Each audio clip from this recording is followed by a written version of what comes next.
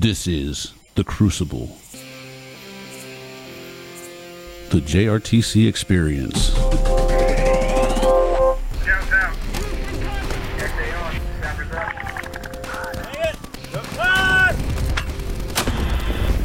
Hey, click to my position over. Countdown 5, 4, 3, 2, 1, 1, 1, 1. EV downrange. Sir, initial assessment is... This is where we discuss warfighting skills and lessons learned in a decisive action training environment for large-scale combat operations at JRTC. Hello. Hi. How you doing? I'm Colonel Matt Hardman. I'm the current commander of Operations Group at the Joint Readiness Training Center. Thanks for joining us. We're going to have a great discussion. I know we're going to have a great discussion because I had the opportunity to interview everyone participating in the panel today. And for many of them, I ended up talking to them for well over an hour about our profession and what we do. And specifically, what we do at the Joint Readiness Training Center and have done in the past at the Joint Readiness Training Center to prepare our formations to fight and win the first battle. And the combat training centers really are the antidote to America's first battle. We get to go in that environment, complex environment, and make all the mistakes there so that we don't make them in combat.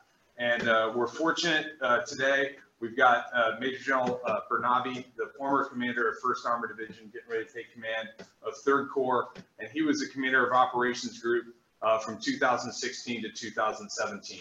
On the line, we have Major General Doyle, the previous COG at JRTC from 2017 to 2018. Currently the chief of staff at CENTCOM. That's why he's not here, because he's working really, really hard right now. And was previously also the CG at Fort Polk. We've got Brigadier General Gardner. He was the commander of Operations Group from 2018 to 2020 and is currently the commanding general at JRTC in Fort Polk.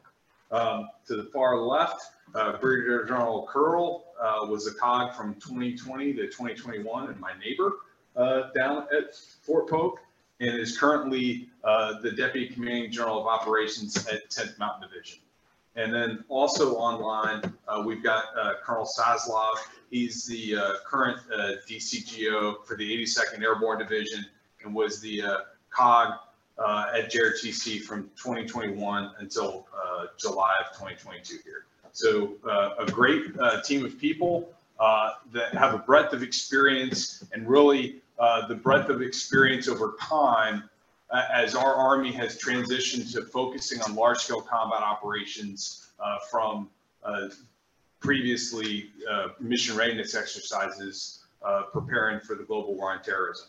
And so the change over time, as well as the continuities, is I think an important theme and part of the discussion here. You have the trends in front of you, and that's really driven a lot of the discussions that we've had in preparation for this. And so I'll start really with the first question and open up for the group is how do you envision the IBCT's role within the operational concept of multi-domain operations?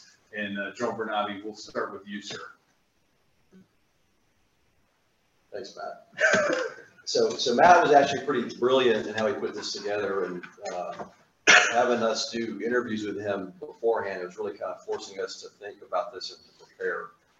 And in my case, it forced me to go find some things from my archives and pull those to the forefront and spend some time contemplating some of these topics. So I'm a bit of an anomaly in the sense that I was at COG at JRTC, and then since then I spent probably more time looking at SBCTs and ABCTs than I have IBCTs. But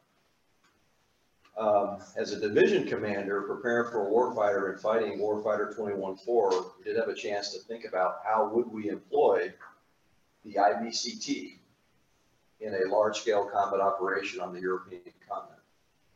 And by the nature of that exercise, it was designed to start to touch multi-domain operations. Multi-domain operations was still very much a concept a couple years ago.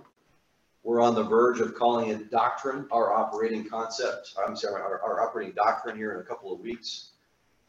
But even back then, 2 years ago, we were starting to toy with how we would execute multi-domain operations. And in fact, our division was equipped with some of the types of things that we're trying to develop to enable a multi-domain fight and multi-domain dominance. So as a division commander trying to figure out how to employ ABCTs, SBCTs, and IBCTs, frankly, not a lot changed in terms of the role of the IBCT. And we heard a lot about this the other day, actually from a couple of speakers, as they talked about, hey, infantry forces are going to fight in restricted terrain. They're going to fight in urban centers. Now, for a division commander who's fighting a very fast-paced multi-domain fight, what is the dilemma? What is the challenge for the IBCT? Well, how do you get that key capability where you need it, when you need it? That's tough. We talk about vertical envelopment. We talk about, well, maybe we're going to drop paratroopers in on the far side of the wet gap. Perhaps we're going to air assault with rotary wing to the far side of the wet gap. Maybe. That becomes a high-risk endeavor, and perhaps, given the enemy's capabilities, not something we want to try. And so I think part of the message for the IBCTs, and JRTC does well to bring this out, is you got to be able to get your combat power where you need it when the commander needs it. It's part of the interview. One of the things Matt asked me, he said, so how did JRTC change during my tenure to meet the demands of the current environment? One of the things General Abrams directed, General Abrams was the FORSCOM commander at the time. One of the things he directed, he said, hey, Sean, you need to bring the tyranny of distance to the JRTC. We talked about the differences between the training centers, and I had done rotations at all three of them. One of the big differences at the time when you looked at NTC versus JRTC, and by the way, I've been out to NTC as a light infantryman. And what does that look like? A whole lot of walking. NTC had the tyranny of distance. Well, we didn't really have it as much at JRTC. It was a very small piece of terrain relatively. And so he said, I want you to figure out how to do it, how to add that in. So if you've been there lately, we bought up a bunch of land to the north, and if we connected the box at JRTC with Peace on Ridge live fire area. And we told IBCTs, you got to get all the way up there by this time hack or you're irrelevant. That's when the division needs you there. I remember some battalion commanders looking at me as the COG saying, how am I supposed to do that, sir? I only have 10 trucks, or I don't have any trucks. And I would say, hey, look at these. Start walking. And then we get back to fitness and lightening the load and using things like shuttle marches. How many of you are familiar with a shuttle march technique? Well, that's a World War II technique where you take the few trucks you have and your troops, a third of your troops walk to a certain point. A third of them get driven to a certain point, get dropped off, and you do that drill until you get to your objective. So it was things like that to remind IBCTs that one of the fundamental challenges is getting you to the fight. Now, obviously, brigades and divisions, in that kind of fight, a division has to figure out how are we going to get this IBCT where we need them, want them.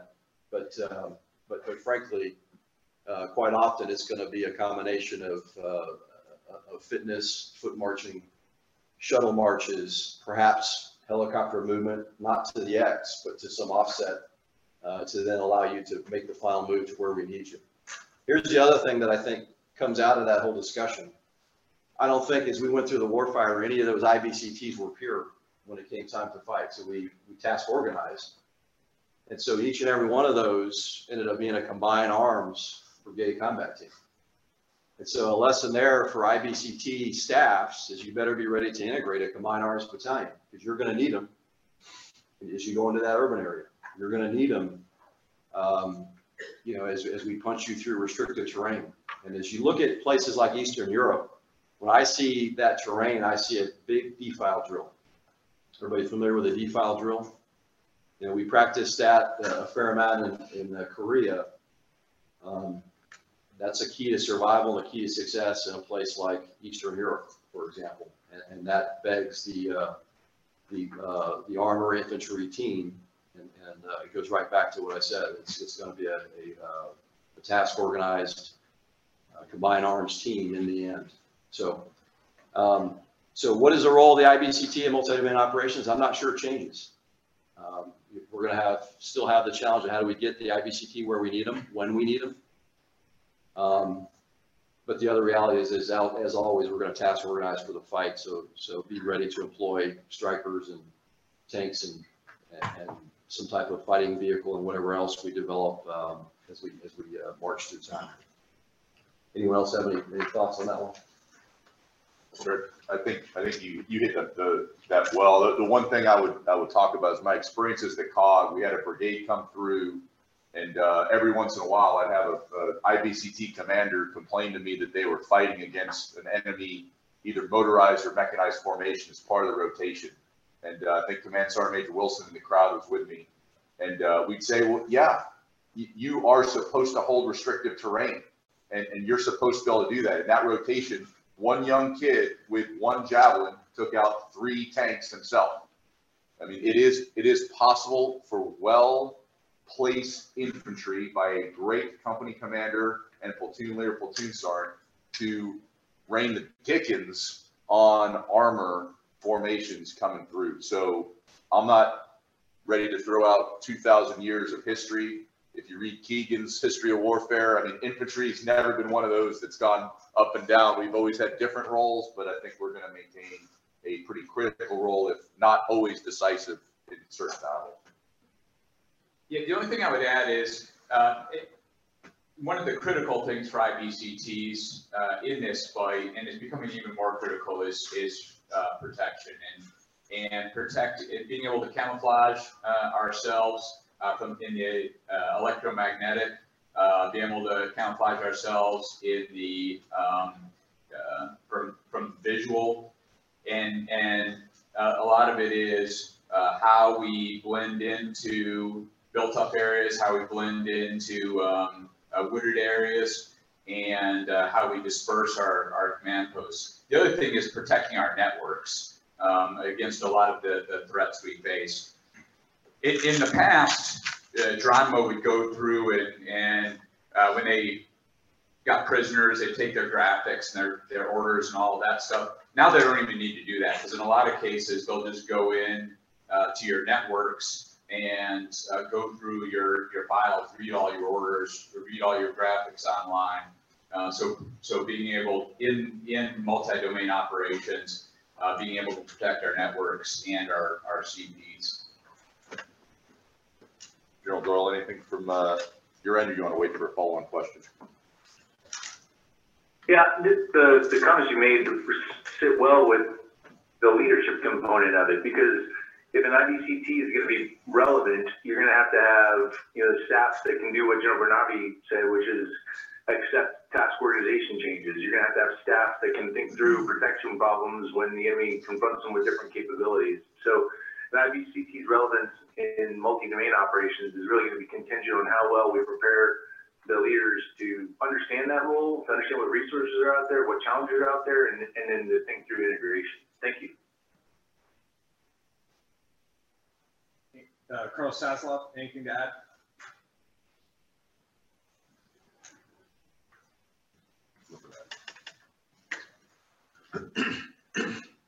So my next question for the panel is and by the way, so the questions for these, we did a survey up front. We got a bunch of great questions. We synthesized these questions, or I did, into about 10 questions to drive the discussion. So we did listen to your survey, tried to synthesize these together. So my next question, and it really going down a bit, is the IBCT within the division as the division becomes a unit of action, and how do you see the BCT's fight within the division as a unit of action? Start again. Yes, sir. Hey, Dave, you want to take a crack at it first?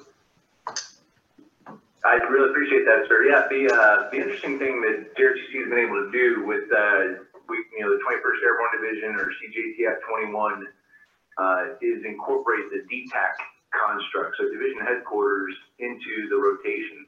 And the most successful units will employ their battle rhythm, employ their SOPs, employ their comms architecture and then compel the IBCT in question to conform to what the division is going to do when it deploys, because the division is going to be the centerpiece. And, I think some corps commanders might argue that because they'll take toys and tools and use it for their purposes. But, you're going to see divisions, my expectation, looking at what we see in Ukraine and other places, play an enormously important role. So what the IBCT's got to do is recognize they're not the only show in town. And so JRTC has been very aggressive in framing that. So the BCT commander is in fact the training audience. He is not driving things. He's being driven. And I think that bodes well for what Colonel Hardman said about being able to fight successfully in America's first battles. Thanks. Yeah, so we just heard General Pappas talking about how we're going to have to change the way we train. So we've talked a lot about how these rotations must start to incorporate division CPs. Seeing this coming, we actually planned a rotation at NTC. We started the planning about 6 months ago. And you heard General Pappas refer to Jim Eisenhower, the commander of 1st Armored Division, and the rotation they just finished, where they took the division CPs out to the National Training Center in conjunction with 2-1 AD, and ensured that, number one, that we remember how to deploy all the nodes for the division, but also that they're practiced in the dirt in a desert environment, and that they get the reps and sets they need to see to a fight. Now, we designed that rotation in such a way that it did no harm to the brigade. The brigade remains the primary training audience, but it also set up in such a way that if the brigade is ready, or if they need some pressure from the division headquarters was in the position to do that and to make sure they got to the training results that everyone was looking for. It seemed like it worked pretty well, and I think it's a good interim step for where I think things are going. A model I propose is that, perhaps a division in the first year of a division commander's tenure does a warfighter exercise, command post exercise, like the way we do it now, and maybe in the second year, then they deploy and do a dirt warfighter out at a CTC and get those reps and sets out there, as one potential long-term approach. I think the other thing we have to think about, we've heard, as we talk about the enemy, talk about the Russian threat. If people describe the Russians as an artillery force with tanks, there's no doubt in terms of mass and in terms of range, we've got a pretty tough challenge there. And so what we found in Warfighter 21-4 at the division level, the cannons that reside in the brigade combat teams very quickly became attractive to the division commander, who told those brigade commanders, say, those cannons are not yours, they're mine. Your job, brigade commander, is to position them, to secure them, make sure you don't lose them. We only have 18. And to sustain them, make sure you got all the rounds we need, the right rounds in the right place at the right time, to enable the division fires plan. So that I can set conditions for you, brigade commander, so that I can set conditions for brigade success, so I can set conditions with fires for brigade maneuver. Now, ideally, it sure would be great if the division also had cannons. In an environment where that's not the case, that was the easy answer. Let's tell the brigade those are mine. You position them, I shoot them. A better solution long term would be cannons at the brigade, cannons at the division, rockets, and maybe even extended range cannons at the division, and we fight a fires fight together. But I think that's a good model in the interim as we go forward to get divisions a chance to practice and to remind brigades that you may be enabling a division fires plan. You're part of a bigger operation. Tied to that, attack aviation. What's a division commander's #1 killing machine? It's not the M1 tank. It's not the Bradley. It's not the rifle battalion or squad. I mean, it's the AH-64 Apache. If conditions are properly set and if put in the right place, they could wreak havoc. Very capable system. By the way, with some of the things we're working on the modernization front, will be even more lethal. So the days of air weapons teams over the shoulder providing support to BCT formations are gone, or at least they're not there right now. And so we've created some bad habits, I think. Now it's good practice for company commanders and battalion commanders to learn to practice integrating other capabilities. So don't get me wrong. We need to continue to think about that and practice it. But we've created this false expectation in our IBCTs, SBTs, and ABCTs that company commanders and battalion commanders are going to have Apache helicopters sitting over their shoulder. That is not going to be the case. The division commanders can't afford to do that. The corps commanders can't afford to use that asset in that way. And so I think as we design our rotations and we look at how we use the aviation task forces, we ought to shape rotations in that way. First Armored Division's rotation was shaped just like that. The aviation task force was present. They were flying missions deep in support of the division condition setting plan as opposed to in support of the brigade. So again, just a couple of thoughts on how the rotations might change to reflect the division as a unit of action.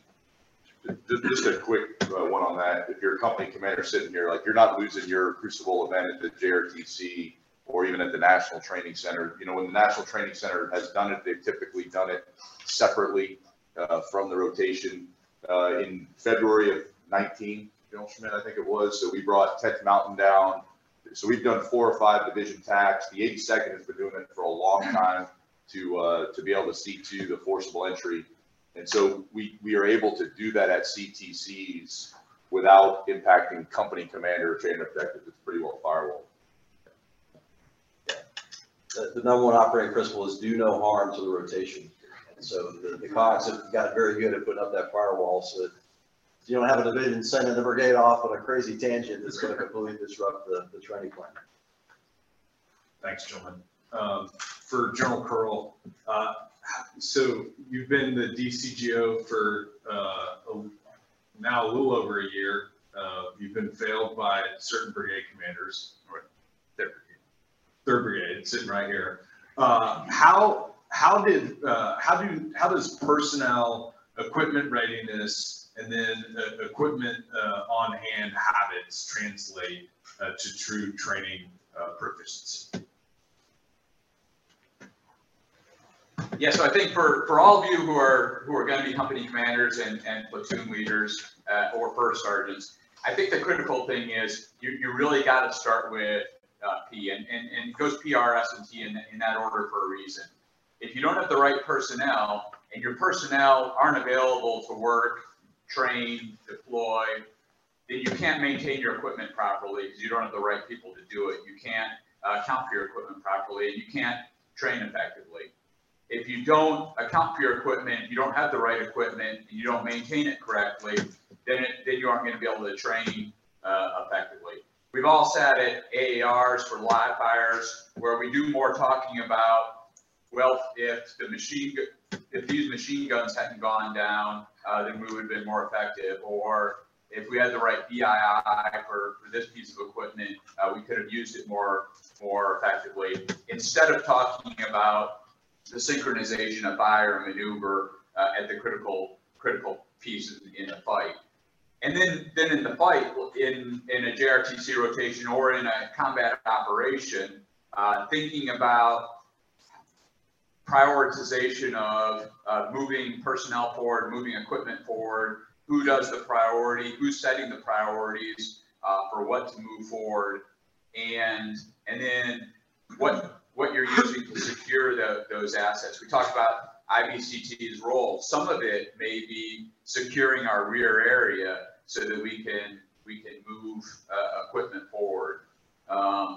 Dedicating the right assets, dedicating the right lift assets, whether those are ground or air assets, to get those critical pieces forward. So if we don't start with who we need and what we need, we aren't really going to be able to train and conduct operations effectively.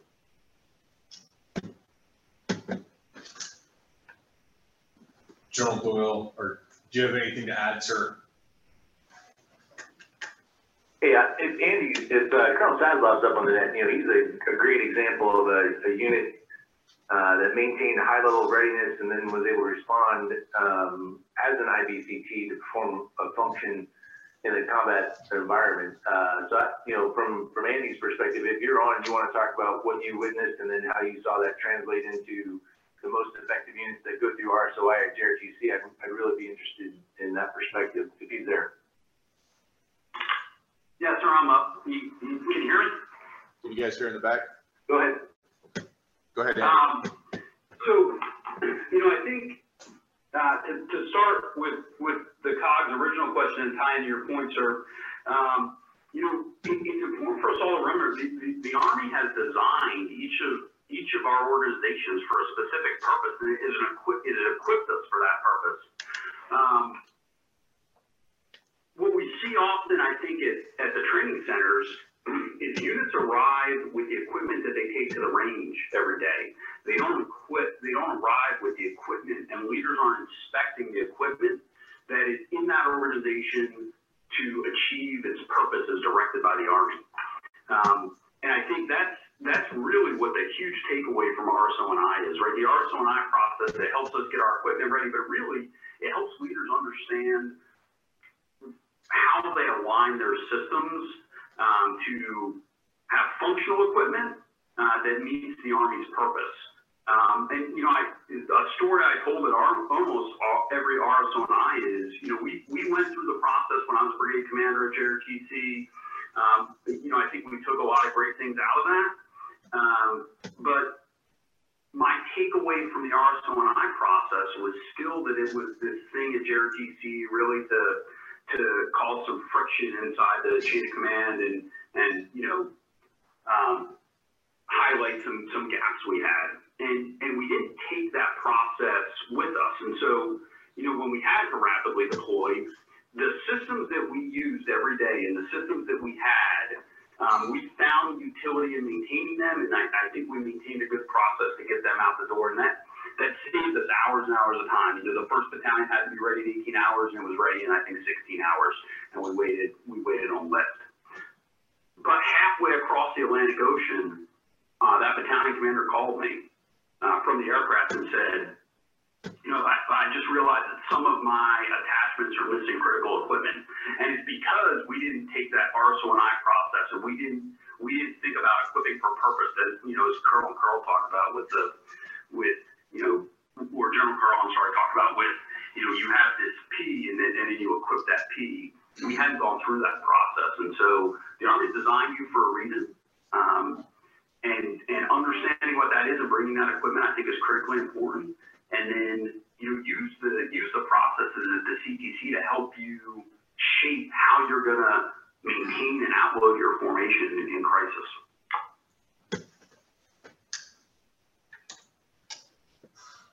There might be some folks here who aren't familiar with the term RSOI, especially our young lieutenants. Reception, staging, onward movement, integration. So the process a unit goes through is it arrives in a theater to receive all of its personnel equipment, stage it, move it to the point for final preparation, and then integrate it into the rest of the fighting force. It's a very complex process. Very, time is never going to, you never have enough time to do it. The enemy is probably going to be putting pressure on you as you're doing it. And as highlighted by a couple of these former COGs, it's not just a CTC way to induce pressure, it's a reality. We send brigade combat teams to the Korean Peninsula, they conduct RSOI in a very new and different environment under pressure. When we sent 1st Brigade 3ID to Europe to respond to the Ukrainian crisis, they were absolutely doing RSOI spread between a couple different ports. And by the way, adding an additional ingredient of drawing Army pre-positioned stocks and then moving it to then qualify off of it. So, a very important process and something that we must sustain at the training centers as a key training event. Thanks, John. So for General Gardner, in focusing on large-scale combat operations, where do you think we've made the most growth in changing behaviors and habits? And then where do you think we remain challenged?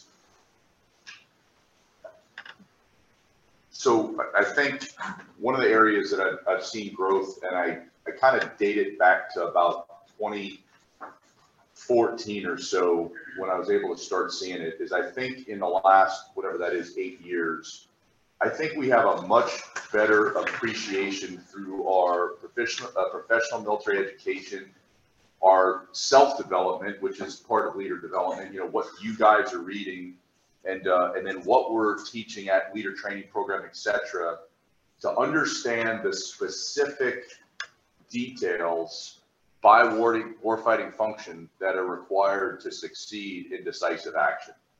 You know, that's important. It's important you come out of PME as a company commander understanding when we talk about detailed planning, even at the company level, and that may be on a pre-formatted thing that you're going to brief verbally, but what are the details I got to cover as a company commander? I think we're much better off and we've grown a lot. I think we also understand the fundamentals. We have to pull security. We have to dig in. We have to integrate with adjacent units, right? I'm talking about company command level things. We have to plan and issue an order. We have to do a map with good fire control measures and good graphics. I think the two areas that we need to improve in is take that next step. One is to have the discipline to do those things I just said. When you're a company commander, you know, we always used to talk about the team leader is the busiest person in the Army, because as soon as the platoon takes a halt and everybody does a flop, to include the platoon leader with the radio, the team leader, the first thing he's doing is checking soldiers, right? And by the time the team leader's ready to flop, it's time to move again. Well, company commander is the same thing. As soon as we're there, probably got to write another order, probably got to check with adjacent units, probably got to look at the sector sketch, right? So that discipline to do those things that are hard routinely. The second thing, because some of you will find yourselves on staffs, is we know our details, but I feel like we're coloring on different pages in the coloring book, and we're trying to put it back together, right? You know, we got the fires guys go off over here, and the engineers go off over here, and the maneuver folks stay here. And then we wonder why we get through the war game, when we get to the plan, and the target is like 200 meters from where we changed the obstacle at the last minute. And oh, by the way, the Apaches didn't get the word to get to the aerial battle position that's going to allow them to bring fires, right? There was a beauty when us at the table, just by age, had to fight over the same piece of acetate to get our graphics, because if it didn't get on there, it wasn't true. Or if it didn't get on the single execution matrix or sync matrix, it wasn't true. So I would offer, be disciplined, be ready to do the work, and figure out ways to color on the same page together across the team, whether that's your company little team you pull together, you RTO first sergeant, or on your staff, you know, pulling the right folks together to be on the same map, same graphics, same color and page in the coloring book. I agree that we do a better job of winning at the point of contact when we make contact on our own terms with the enemy that we did probably 4 or 5 years ago. But two things that, while I was the COG, I really had regrets about how I trained my brigade when I was brigade commander and battalion command, company command, et cetera. And those two things were, one, pulling security, because as General Gardner says, I think people understand the need to pull security, but we've got to pull security all the time. And we got, I think a lot of times we'll go out to live fire ranges and we'll do the live fire, do the actions on the objective. And although we fought to the field and we've set up patrol bases and all that, we'll do the run, do a AAR, go back to the patrol base, and no one will be pulling security. And then I think that translates into the rotation with then about a half hour after, or 2 hours, 3 hours after entering the box. If we're not doing an attack or we're not doing the prepared defense, no one's pulling security and everyone dies. Which at JRTC, you know, we're shooting miles and all that stuff is forgivable. But when we're doing this for real, people will really be dead and it won't be forgivable. The other thing is comms. I would have spent way more time training comms because I started calling that the original sin at JRTC, because if you look at the things that would go wrong, we can't synchronize fire and maneuver. Why? Ultimately, we can't talk. Our sustainment plan ends up falling apart. Why? Because units wouldn't turn in their log stats. They wouldn't attend the virtual log sync because they couldn't talk. So if you look at all the things that went wrong, why those things wouldn't happen, why those things happen, oftentimes it would ultimately come down to no one could talk to each other.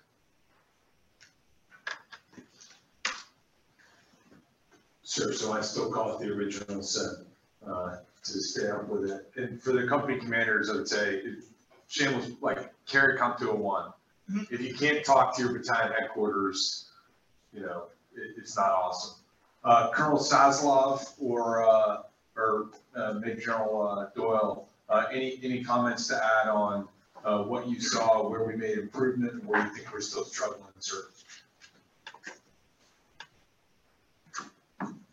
Yeah, what I saw, and it was really through Colonel Saslov's eyes, was a much more aggressive perspective on taking risk, and it really encouraged me because, you know, at local levels, you know, platoon leaders were seeking the fight. Company commanders were seeking the fight.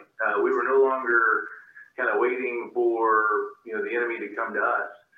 But, you know, the challenge associated with that is if you can't talk, if you can't integrate your fire system, then you start having individual platoon fights or individual company fights. Or, you know, sometimes the battalion would be out there fighting and wouldn't be able to harness all the other assets that are available at the BCT level. But the initiative and the aggressiveness changed from the time that I was the COG to what I watched with a lot more units when Colonel Saslov was the COG, because I think they started doing more of the large-scale combat operations, field time, no kidding, orientation to what it's like to be an infantryman, an infantry person, you know, out in the mix. Now, the security issues that General Curl mentioned were prevalent as well. But again, the translation of understanding and practicing at home station was really starting to manifest itself in a lot more aggression, which is generally a good thing when you're talking about an infantry formation. So I'll pass it over to Colonel Saslov. Thanks, sir. Yeah, you know, I think it's important to remember because, you know, we at the CTCs, we publish trends and they don't, from the initial look, they don't seem to change much. But you know, certainly what I realized as a COG is they absolutely have. We as an Army are never satisfied. We as an Army want to be better tomorrow than we were today. And so fires is still one of our trends that we need to get better at it. But, you know, where we were when I was a battalion commander to where we were when I left as a COG, we have grown leaps and bounds. You know, and I'll give you an area that, you know, historically we say we're horrible at the defense in the Army. I actually think over the course of my time as a COG, I saw some pretty good defenses built. Where we were challenged is the integration of those defenses into the systems that were going to help kill the enemy. And that gets into really, you know, what do we got to know better? We know our individual warfighting functions. You know, our company grade officers, they're getting really, really good at understanding the fight at the platoon, company, troop, battery level. Our field grade officers, they understand how to manipulate that warfighting function that they're a part of. But it's that true integration that we got to get to. You know, we still hear constantly, well, we built the ops plan, now we have to build the fires plan, and I passed to the force so you can build the sustainment plan, and the aviators are working on the aviation plan. There are none of those plans exist. There's just the plan. There is a plan, and it's got to be integrated on all warfighting functions so that we're synchronized in time and space. And, you know, for the young lieutenants and captains in the room, what you got to think about in these areas is what are the details that are needed back to my higher headquarters that only I know, right? Consumption rates. We passed to the sustainment enterprise to do the sustainment support to our operations, but unless you're accurately articulating your consumption rates across the class of the supply, they can't plan to support you. And so I think we're getting a lot better. I think we're understanding our individual roles really, really well, but we've got to, you know, like General Gardner said, we've really got to work on the integration of those warfighting functions at echelon. We've got to understand there's a plan, and it should have all the warfighting functions represented from its inception to its execution.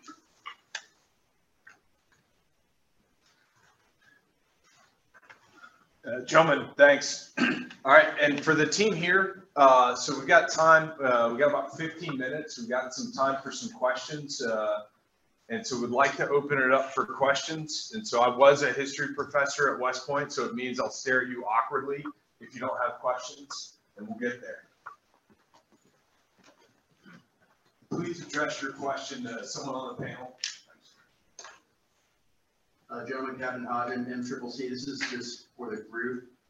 Over the past 2 days, several speakers have mentioned that in upcoming LSCO conflict with near peer adversaries, that the fight will begin at home station. And so how does JRTC and CPCs across the Army, is there a plan to like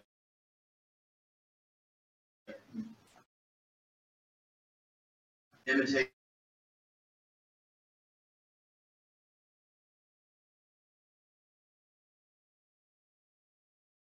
that fight at home station during outload? So one, and you'll hear me talk about at the CTCs and training them a taste of the environment, right? But I guess my point is you as a company commander or you as a brigade commander are not necessarily responsible, other than some basic stuff typically for, security of your aerial port of embarkation, for example. One of the things that we do offer is some different ways that a division can choose to deploy its brigade, so that perhaps you have to pack your containers a little bit differently, so that you have to offload the right stuff, because you don't necessarily have this experience in the room if you're a captain typically, but a lot of the majors and higher, and some of you, if you're prior service, remember the days where we threw everything in the containers, we got it over to Afghanistan, Iraq, and we figured it out on that end, right? And it's just not going to work that way. We're going to have to be able to package our stuff for immediate employment upon arrival. So we can make some changes like that the divisions have. And look, we can shoot missiles at you at Fort Bragg or Fort Carson, but that's not necessarily something you can affect, I think, as a company commander. Anybody here been on Geronimo or been in 11th Regiment? Okay. Which one were you in? I was in Geronimo, sir. Okay. So what did Geronimo do to try to get information on the incoming brigade from home station before they ever set foot on Fort Fulton? Yeah, so before the rotation even starts, I'd say it starts at the battalion out order. That's where we look up all the information, task organization, who the actual leaders are, social media, what the Army Times has posted about certain units. Are they ready to take on Geronimo? It's a whole bunch of research in depth on who we're fighting and figure out their capabilities and limitations, what we can expect to see in the box. And then we utilize our own capabilities to negate that. The biggest one was always the Apaches, but it's just a bunch of research before the RSO-5 process even begins. And then when we added our cyber teams in, without doing anything exquisite on unclassified networks, in a couple of cases, got the plan from the home station networks. So that's a neat, that pressure probably still happens. And so that's a good reminder for your team to practice OPSEC, and it will have a real impact on a rotation.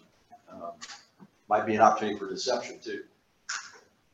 Put a deception plan out there and let Geronimo buy it, hook, line, and sinker, and see what that does. But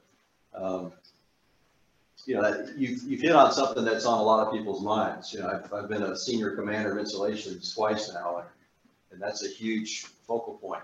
What do we do in a major outload, a major mobilization to protect those deployment nodes, to make sure we can still project combat power and do so with some measure of OPSEC and without disruption. So tough challenge.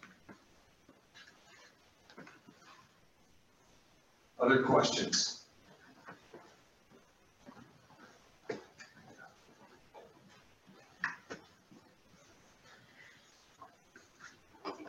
Sir, Major Baker, I'm from the Mission Command seated at Fort Leavenworth. This may actually be for you, but as JRTC and all the CTCs collect a lot of data, what are the CTCs doing to help the .mil-PF analysis through almost like predictive, like we see these trends, as I think John Joel mentioned, they don't really change much or seem to, maybe just vary.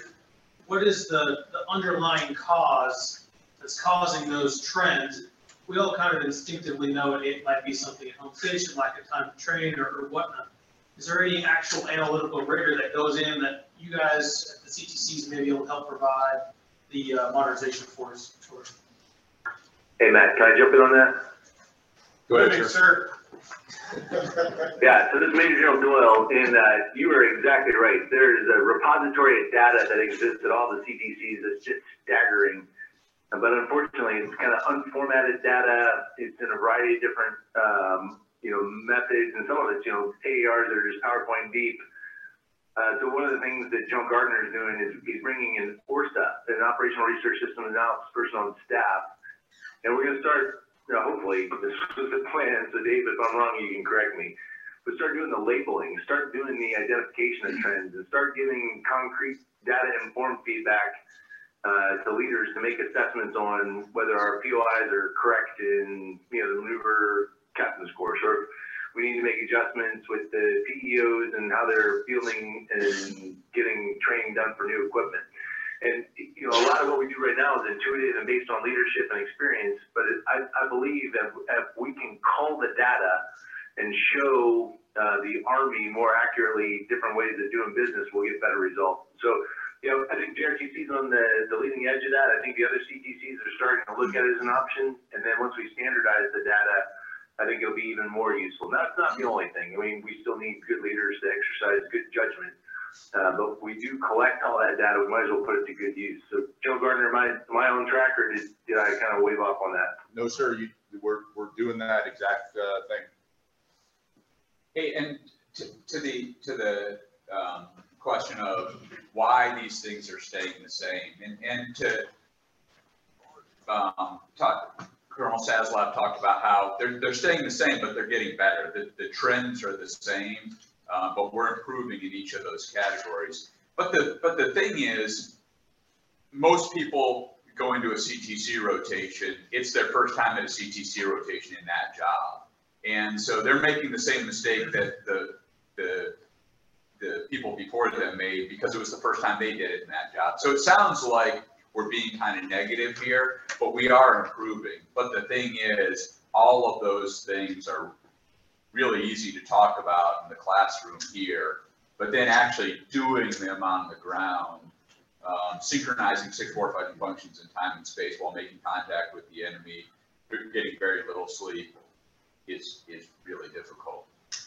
Yeah, and just two quick things. One, I think that's a great value of, as a captain after company command, coming to a CTC to be an OCT, is you somewhat mitigate what General Curl just said, because you then can start to observe the things you'll need to do as a battalion field grade.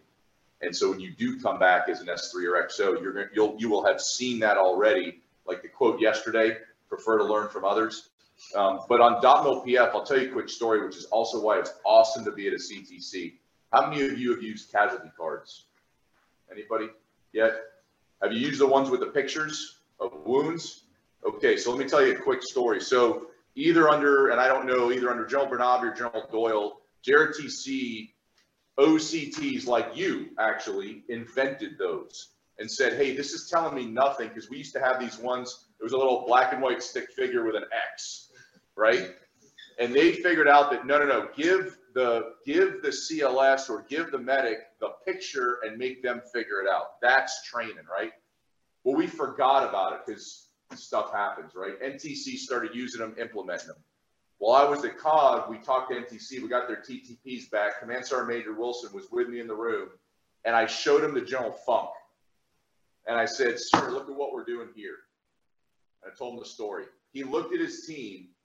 It's only been not even a year and a half since that, or two years since that happened, maybe 2.5 at most.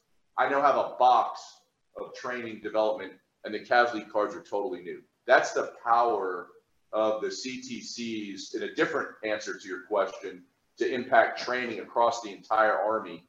That's the impact, frankly, that a couple of captains, in this case, they were medical and logistics, but the same thing happens with all MOSs. That's what captains and sergeants first classes are doing for our Army at the CTCs, this outsized impact how to make things better.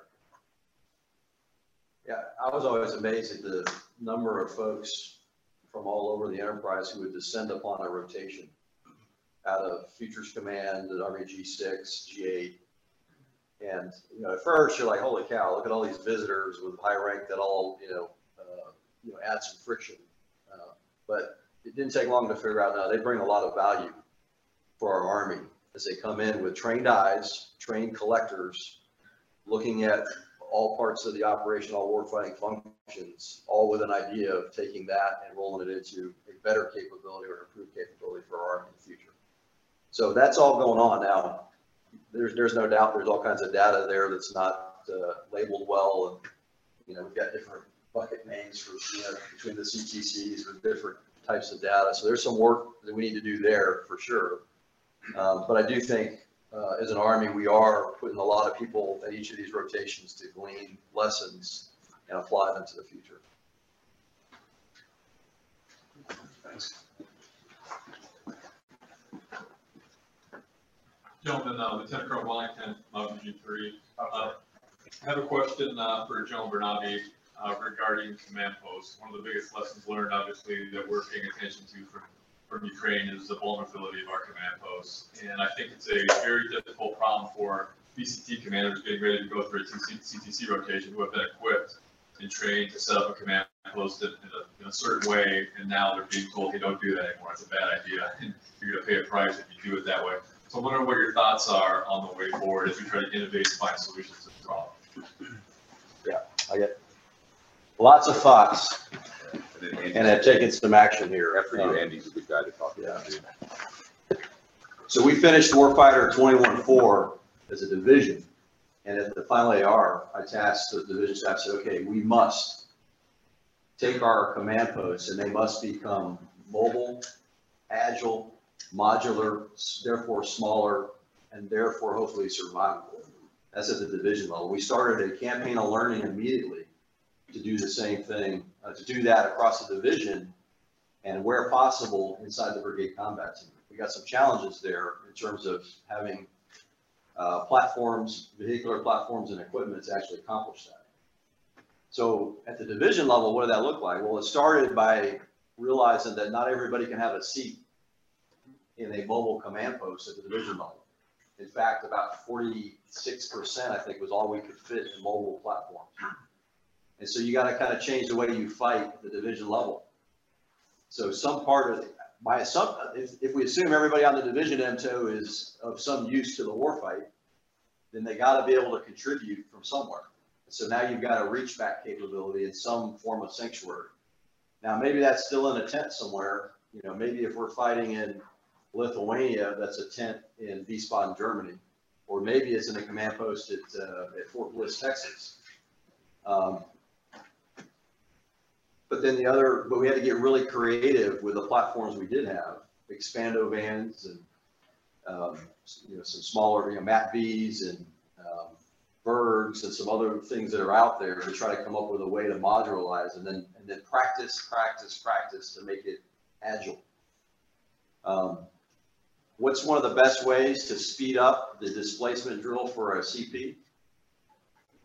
Practice it on the clock every time. And you can add the pressure of indirect fire and even direct fire and all that, but with an ops sergeant major and a stopwatch and just the idea that we're going to make this better. Okay, team, that took us 10 hours to displace the main and establish it. Not good enough. We're going to do it again in 5 hours. Ready, set, go.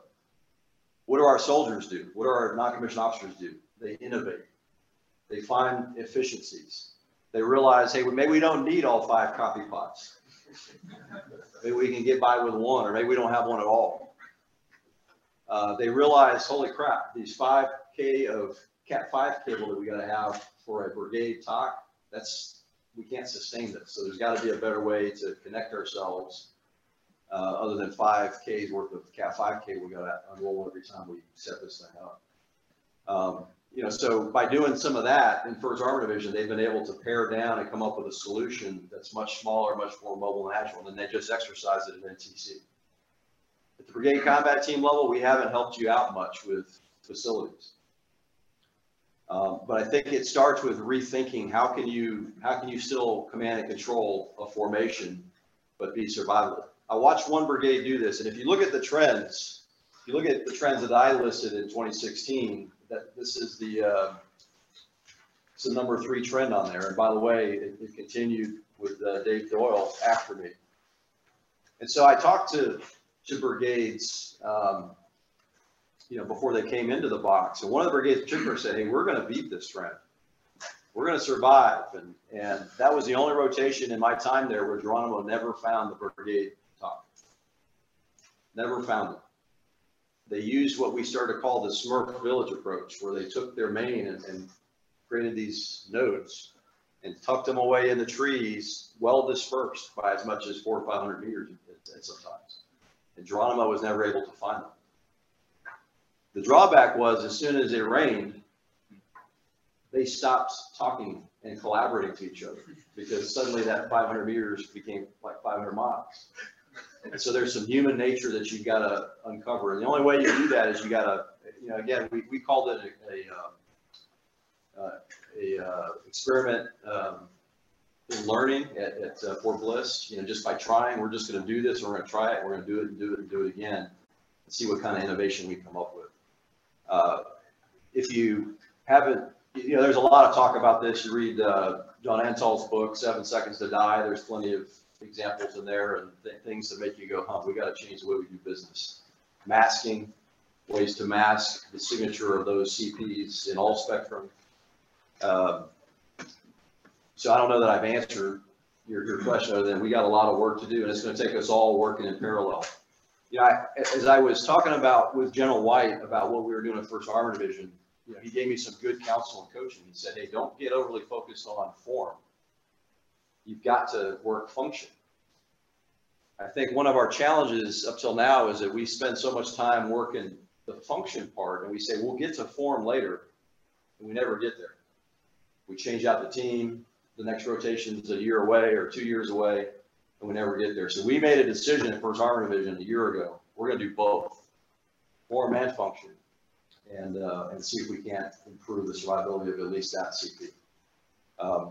The subordinate brigades in 1st Armor are starting to tackle it as well, but again, we haven't done a lot to help them in terms of facilities or bright ideas.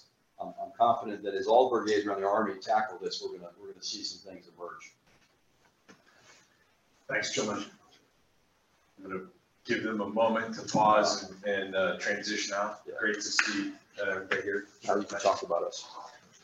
Okay, thanks, bro.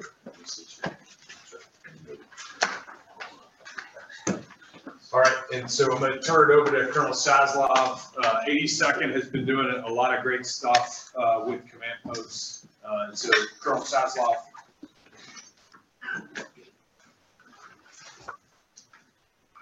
Hey, thanks, Matt. It's gonna sound a lot like what you just heard, but first of all, I think first thing we got to do is think about what our command posts have to be. They have to be close, but I don't think they need to be contiguous. Our command posts have to process sustainment, ops, the future plan, and at the brigade level, right? That's at the battalion level. At the brigade level, it's got to have plans, short-term, future, ops, and sustainment. So four areas of the brigade, I think 3 areas of the battalion level that have to happen in every command post. Usually we talk main command post, to talk about what functions you have to accomplish inside of those. It's got to include all the warfighting functions. If you want to do current operations, you have to have the warfighting functions. If you want to successfully do future operations, you have to include all the warfighting functions. So what gets in our way? What gets in our way of making them smaller, making them more agile? We talked about it, right? One of it is MTO. If you go to a brigade talk, the largest signature is actually the vehicles, and it's because we've equipped the brigade with a lot of Humvees and not a lot of LMTVs, right? So it takes 5 vehicles that equate to what could move inside of 1 LMTV. So how do you look at your vehicular plan and how you can can adjust that to lower your signature. You know, your tents should be temporary. They should be something that is a stopgap when you can't get into something that has overhead cover. You know, if you can get into the basement of a building, think about all the levels of protection you have from direct and indirect fire. And so tents should be temporary, but, you know, one of the things that we've got 2 brigades in the field right now for culminating training, and one of the things that one of the BCTs is doing that I think is really helping speed up their movement is, you know, that 5 kilometers of Cat 5 cable we talked about. Every you know, cord or cabling requirement they have 2 of, right? So their tents are all pre-configured, they're pre-wired, but they've also got a tough box. That's another series of cables that's labeled so that they can rapidly move from tentage into a hard stand and back, and they can adjust. So in the areas that you have the flexibility, how can you create redundancy in your systems so that you can have things pre-configured for 2 different types of occupation requirements? You gotta,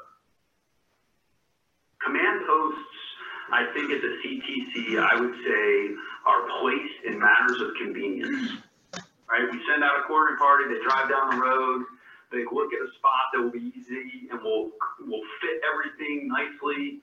And those places generally tend to be large open areas close to the road. And the reason Geronimo finds them is because they're in the same place as the last brigade and the brigade before that and the brigade before that, right? You know, we were doing west to east rotations at JRTC for a while, and we had to start closing off sections of the box because so many command posts had gone there that it started to become a hygiene issue, right? Because we're digging cat trenches and the gray water. So your command post, if you go back, you know, for the lieutenants in the room that are in the basic course, think about where you're told to put a patrol base, right? It's got to be off natural lines of drift. It's got to be in a place that offers you natural cover and concealment. That should apply to your command post. And so analysis needs to go into this process, right? It needs to start with a line of sight analysis. Can the brigade talk to the battalions? And can the battalions talk back to the brigade down to their companies? And so as the brigade plans for command posts, it's planning for them, it's planning down to their subordinates, and it's doing that through a line of sight analysis to understand where they can talk and connect. And then it's looking for places that are easily covered and concealed, that are off natural lines of drift. It can't be a matter of convenience. And then you got to rehearse it. And, you know, units will often come to the CTCs, and if they have rehearsed their command posts, it's generally like during the week, and who really rehearsed is like the 3 specialists, 2 sergeants, and 1 private that's in the HAC. Who needs to rehearse are the majors and the sergeant's major and the captains and the lieutenants who all work inside that command post, because they're the ones who are going to tear it up or tear it down and set it back up. And so you've got to rehearse with the whole team so you understand what's our butt to seat ratio and how can I minimize the number of vehicles needed to accomplish that. How are we going to occupy, and do I have each of the warfighting functions represented in a way that'll support 24-hour operations, but is as small as we can possibly go. Over. Awesome. Gentlemen, we are at time. I'm going to stand by here and others for questions. But I would be remiss. So first to Major General Doyle, sir, thanks for putting this together and having the awesome idea. Colonel Sislov, thanks for joining. For everybody that came, greatly appreciate you coming. I've got Sergeant Major Hanson here. I've got Captain Drew Mueller here. Happy to stand by and talk CTC, JRTC with you after.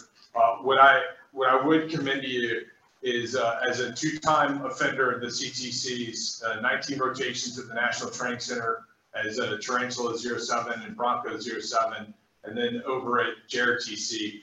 These are a difference maker for our Army. Hugely humbling to be an OCT. What I found my 3rd rotation was the mistakes that I made as a battalion commander with fires. I questioned whether somebody should have let me command a battalion. And so the opportunity to come to a CTC and learn your craft, really a deepening assignment, hugely rewarding what you get to do in helping units get better, hugely rewarding in what you get to do in helping to develop other officers and non-commissioned officers, and hugely, I think, beneficial to what you will get out of it for yourself and learn our craft and our warfighting. All right, gentlemen, thank you so much for your time. Thank you for joining us on The Crucible, the JRTC experience. The Joint Readiness Training Center is the premier Crucible training experience. We prepare units to fight and win in the most complex environments against world-class opposing forces. We are America's leadership laboratory. Again, we'd like to thank our guests for participating. This podcast was created and produced by Mr. John Mabes. It was recorded and edited by Chief Thomas Rich and researched by First Lieutenant Anthony Cho. Intro vocals were done by Mr. Robert Chopper. Special thanks to Captain Jermaine Branch and Mr. Jeff England from Public Affairs. Be sure to like and follow us on social media to keep up with the latest warfighting TTPs learned through the crucible that is the Joint Readiness Training Center. Follow us by going to https://linktr.ee/JRTC. We'd like to thank our partners at the Center for Army Lessons Learned of the Combined Arms Center, especially the JRTC Call Observations Detachment. Be sure to follow them on social media as well. Follow them at https://www.army.mil/CALL. Don't forget to like, subscribe, and review us wherever you listen or watch your podcasts, and be sure to stay tuned for more in the near future. The Crucible, the JRTC experience, is a product of the Joint Readiness Training Center.